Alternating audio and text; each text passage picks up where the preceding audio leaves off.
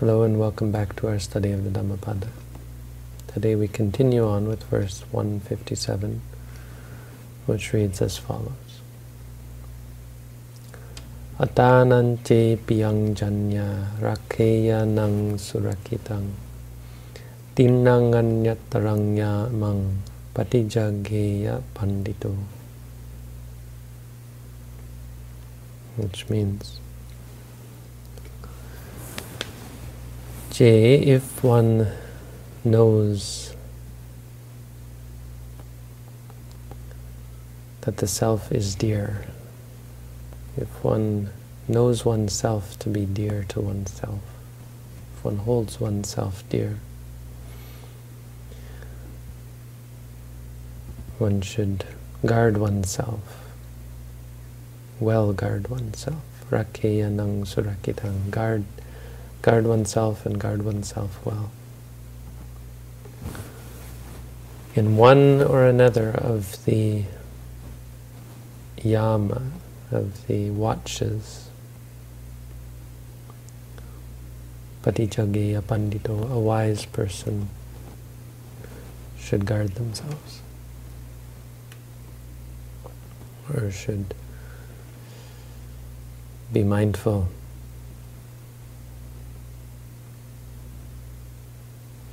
If one holds oneself to be dear, one should guard oneself, at least in one of the three watches.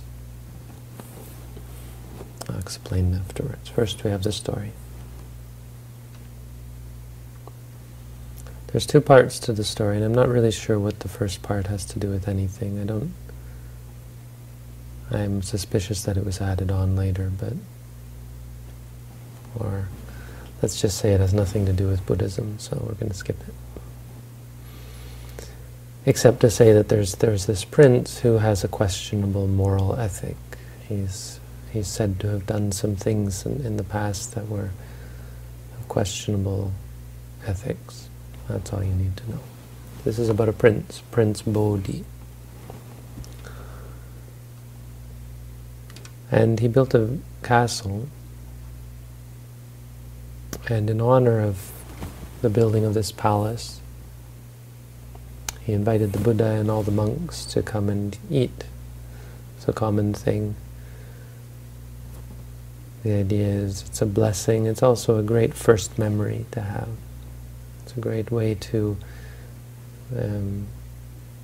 establish your intentions. I mean, this guy did seem to have, and he even says himself that he's taken refuge in the Buddha.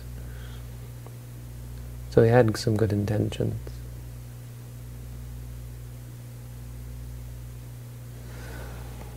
But he also had ulterior motives even for inviting the Buddha. It turns out Prince Bodhi wasn't able to have kids. He was married, his wife wasn't able to conceive. And so he thought, well, we'll have the Buddha come and give me a blessing, and that'll help with the situation. And so what he did was apparently a common means of acquiring blessing was to have spread out a white cloth and have a holy man come and step on the cloth as some kind of ancient tradition, some kind of blessing. It would be a blessing if they stepped on the cloth. And so he spread these white cloths all throughout the palace so that the Buddha would have to step on it. And he thought, if he steps on it, then for sure I will be blessed with a child.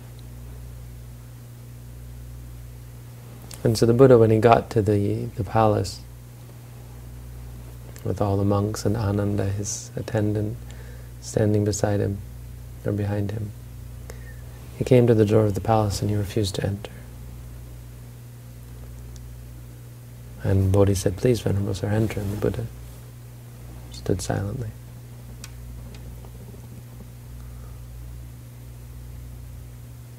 And the prince asks him again, "Please, Venerable Sir, the food is ready if you'll just go inside."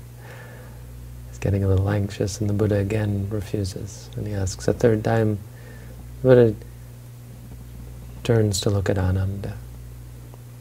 And Ananda knows, of course, what the deal is, and he says to Bodhi, get rid of the carpets, get rid of the white cloth. The Buddha will not step on those cloths. The story is also in the Vinaya, and it talks about how the Buddha originally, I think, forbid the monks as a result of this story from stepping on cloths, because he didn't want to set this sort of precedence that the monks would be responsible, and then if you didn't give birth, then the monks would be in trouble, and that kind of, just to get caught up in this silly superstition. But later on, the monks, this was a tradition of sorts that, you would put out a white cloth for the monks, and the Buddha said, go ahead and step on the cloths. Later, eventually he amended it. He said, go ahead and step on the cloths because lay people are superstitious. He said it like that, And it's not something we want to take issue with. Let them have their superstition.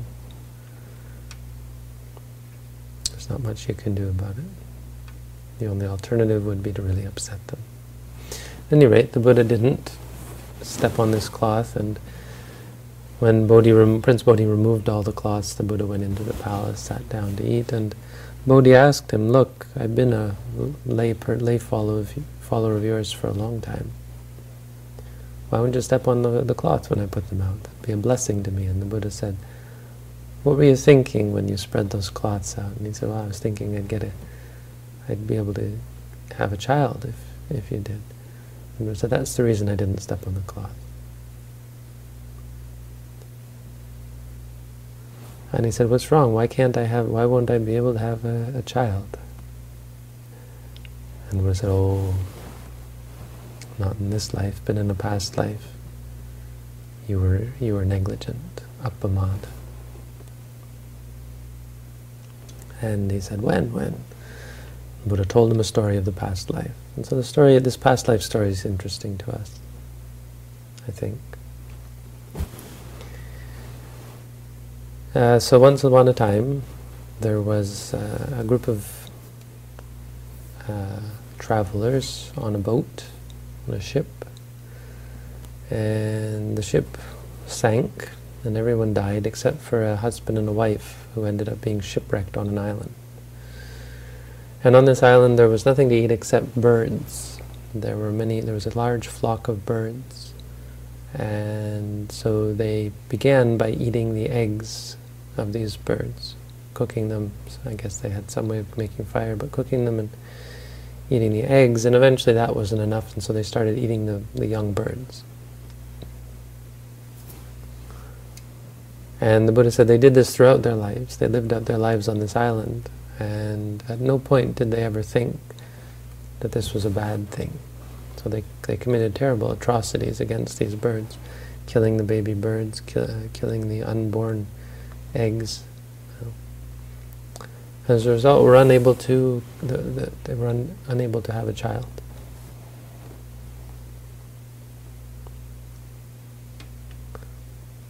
Not in that life. In later lives, they were unable to have children.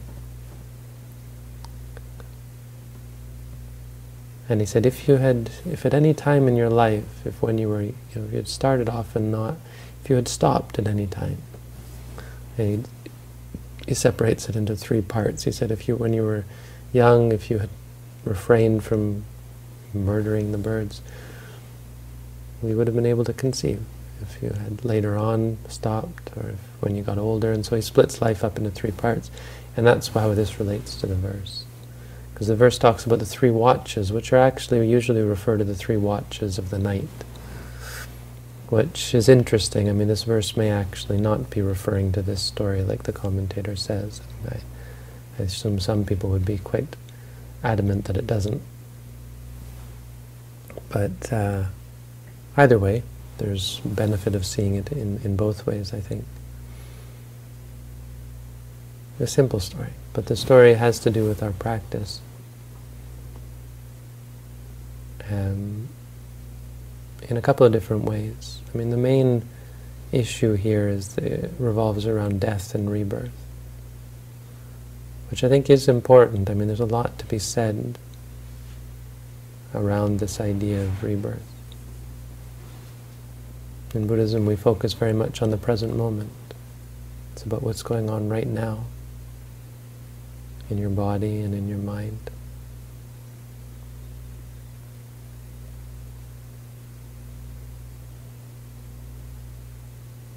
But at the same time, we live in a conceptual world. We live in a world of people, places, things. And we were born into a reality that is not permanent. That's the reality of being a human being. We were born and we will die. And so even with our practice of insight meditation, and being in the present moment, a general understanding of the nature of birth and death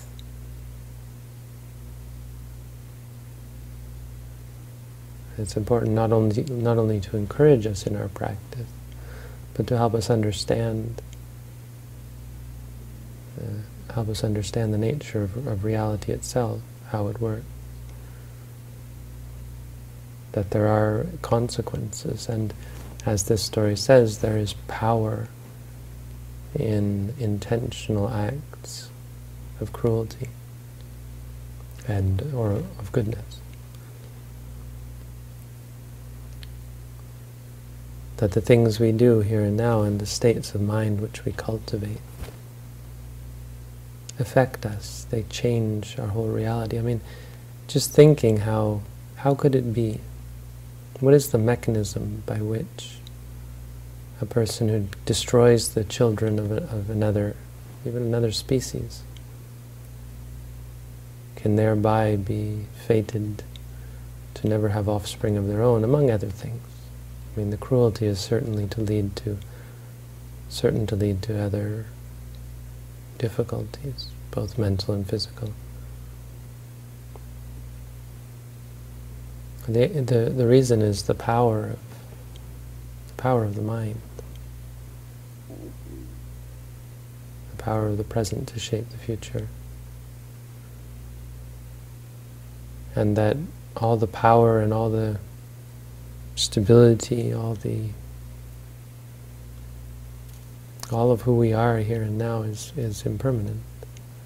This body is breaking down. Death is around the corner. And after death there's more. There's a new voyage, a new journey. If we haven't freed ourselves from all attachment, there's going to be a new journey to come. And so this makes us think about the things that we are doing to prepare ourselves for that moment, for that journey, for that future. It makes us think of how prepared we were in this life. What did we do? What have we come into this life with? To think of all the challenges and all the handicaps we've brought into this life, and what may have led to them in our past lives.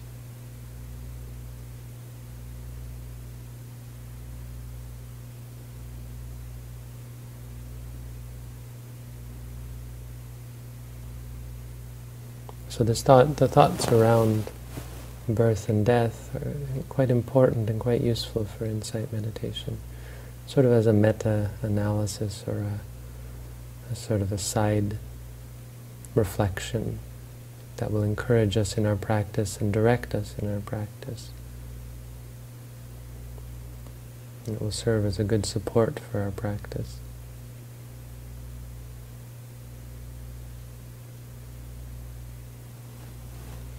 That we shouldn't end up like many of the figures in Buddhist literature and legend who were negligent, who neglected the good, who lived their lives in debauchery and cruelty and evil. And as a result were twisted and perverted, and their minds were became their worst enemy. And as a result, when they were born again, they had to suffer all sorts of handicaps and difficulties. Another thing this verse, I think, that's interesting is the idea of guarding oneself in one watch. And again, I said this could refer to the 3 watches of the night. Commentary says it's actually just a metaphor, figure of speech referring to the 3 parts of life. But either way, it has the same message, that it's the understanding that we can't always be mindful. And this comes up in various places in the Buddha's teaching. When you're eating, it can be quite difficult to be mindful. When you have work to do, maybe you have to build something, or you have to clean something, to do something, it can be quite difficult to be mindful. And the Buddha said the inclination is, well, I worked really hard, so now I should take a rest. And the Buddha said, well, what you should really be thinking is, I worked really hard and it was difficult to be mindful, so now that I'm done, I should make twice as much effort to be mindful, to make up for it. And when you're eating as well, oh, I was eating and that was a lot of work, or now I should take a rest, but no, you should think, when I was eating I couldn't be mindful, so now I should be twice as mindful, make twice as much effort. But the idea here is that we can't expect to be perfect, and we have to understand that it's not magic, or it's not mindfulness is not some kind of a trick. Mindfulness is a training, and you have to figure that out for yourself. You have to work at it as a training. When you're walking and sitting, when you're noting the senses and the mind states and feelings and movements of the body, all of this is changing your habits, changing the way you behave, and changing the way you look at your body and the world around you.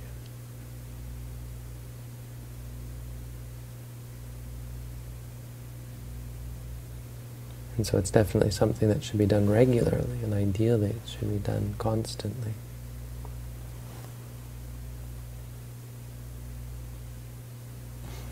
But there's certainly room for this, or it's not, we shouldn't disregard a sort of occasional practice or partial practice. They say it's like when you're carrying baggage, and when you have to go do some work, you put the bags down and you go and you do your work, and then when you're done, you pick the bags up again. And meditation is the same. Sometimes you can't be mindful, so you put it down, but when you're done the work, you've still got this weight, this burden to carry, which is the meditation. So you go back and you pick them up where you left off.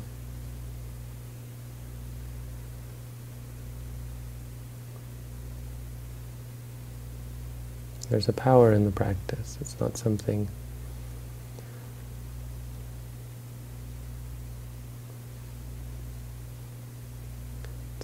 that you have to continuously do. It's something that changes you. If you practice an hour a day, 2 hours a day, it can be a great support. It can make great changes in your life. You'll see it spills over into your daily life, changes the rest of your day. Even if you just do a half an hour a day, it's a great start. Just having the intention to practice, where you sit down every day and do 10 minutes, 20 minutes, half an hour, can be a great benefit.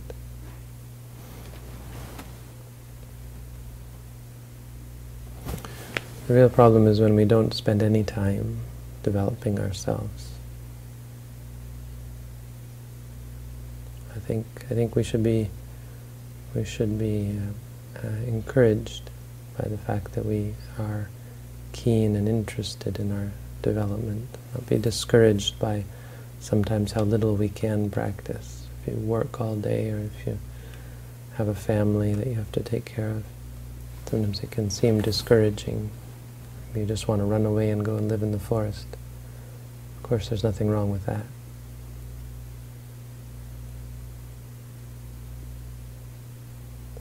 We shouldn't be discouraged by having just partial time or just some time to practice. There's a great difference between someone who practices part of their day being mindful and someone who doesn't practice at all. So anyway, simple story, simple verse. The meaning of it is, guard yourself at times, spend some time cultivating goodness and wholesomeness. Thank you all for tuning in. Have a good night.